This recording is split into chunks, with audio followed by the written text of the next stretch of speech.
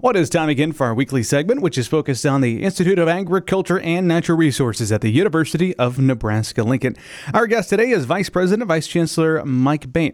Mike, extreme temperature fluctuations are part of any Nebraska season. A lot of people experiencing that this week, but it can be devastating to crops. Nebraska researchers, though, are working on improving crop tolerance to both heat and cold. And today we're talking about that research to make crops more tolerant to cold weather in particular. What do you want to share about this research?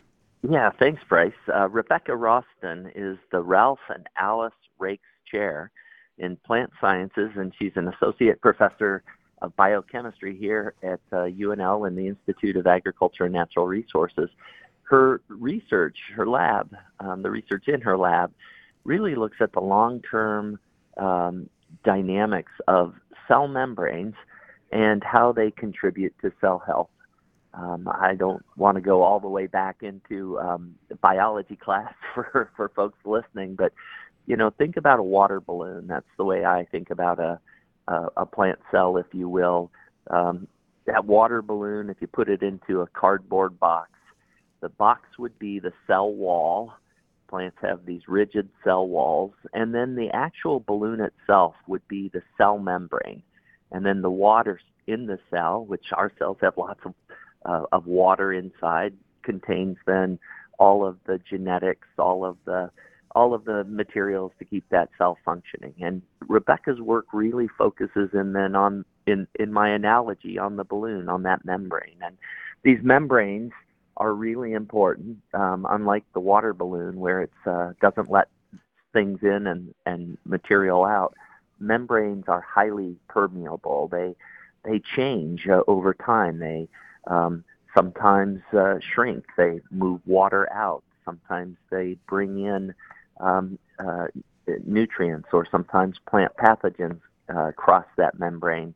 The membranes and how things pass through that membrane is really complicated biochemistry, and that's what Rebecca is an expert. Dr. Roston and her team just really dials in and takes a look at those biochemical features, and she's specifically looking at them when it comes to different plant species from diverse regions from around the world that have developed over time, millions of years, tolerance to temperate winter conditions, allowing them to grow year-round. And in northern latitudes, these species outperform crop species that were domesticated in tropical regions such as maize and rice. And so the idea here is, what can she learn about membrane permeability from some of these wild species that have evolved in these temperate winter conditions that have given them a special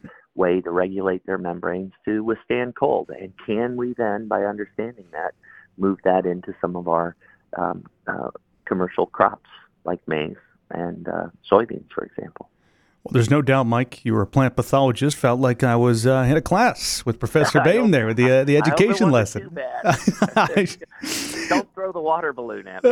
I appreciate that. It makes sense to me. But can you provide an example of a plant that has developed the tolerance to cold? Yeah, foxtail millet is the one example I'd pull from Dr. Roston's work. This plant is a member of the panicoid grass family.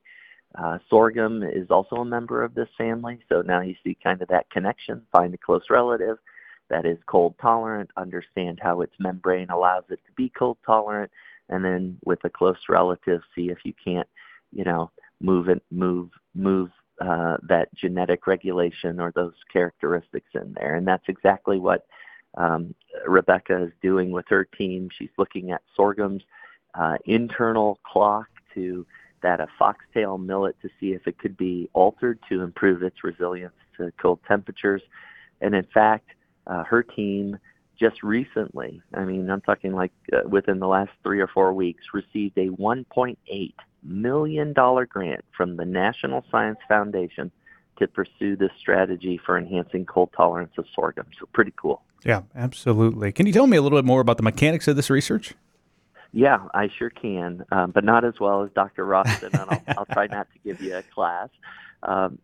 She's looking at the timing of the cold response. Her teams observed that levels of sorghum's key defenses against cold. There are certain fats and different chemicals that are associated with the membrane actually flux throughout the day. So, you think about these days that we're experiencing now, cold nights, cold mornings, and then as the daytime goes on, temperatures on a sunny day will increase, and then as the sun drops, the temperatures decrease. And the membrane isn't rigid. It's very fluid, very plastic, and so she's actually monitoring, these fluctuations, and then trying to figure out, which of these fluctuations, or how to use the fact that these membranes flux like this to actually boost sorghum's tolerance. So she's really, I guess, using the foxtail as a example, understanding what goes on there, and then taking a look at sorghum. There are other researchers that are connected to this work. James Schnabel. James is the Nebraska Corn Checkoff Presidential Chair and a professor of agronomy and horticulture, and Toshi Obata is an associate professor of biochemistry, and Frank Harmon, an adjunct associate professor of plant and microbial biology at the University of California, Berkeley. They're all looking at this with her. I think they're, looking at different vitamins, different chemicals, for example, and trying to figure out how they might stretch that membrane flex. I think the ultimate goal of this work is not only thinking about sorghum's cold tolerance, but a close relative of sorghum, of course, is corn. And so, if that team can figure this out in sorghum and then get it to work there, the sky's the limit. Maybe corn is next on their list. So it's some incredible work happening right here in IANR in the Department of Biochemistry. Congratulations to these three professors on that major National Science Foundation grant. That's a big deal. I agree, Mike. This is a pretty cool story. I appreciate you joining us this week to share it. If you'd like to learn more for our listeners about all the exciting things that are happening at the University of Nebraska and within IANR, visit their website. It's ianr.unl.edu. Here on the Rural Radio Network, I'm Bryce Duskett reporting.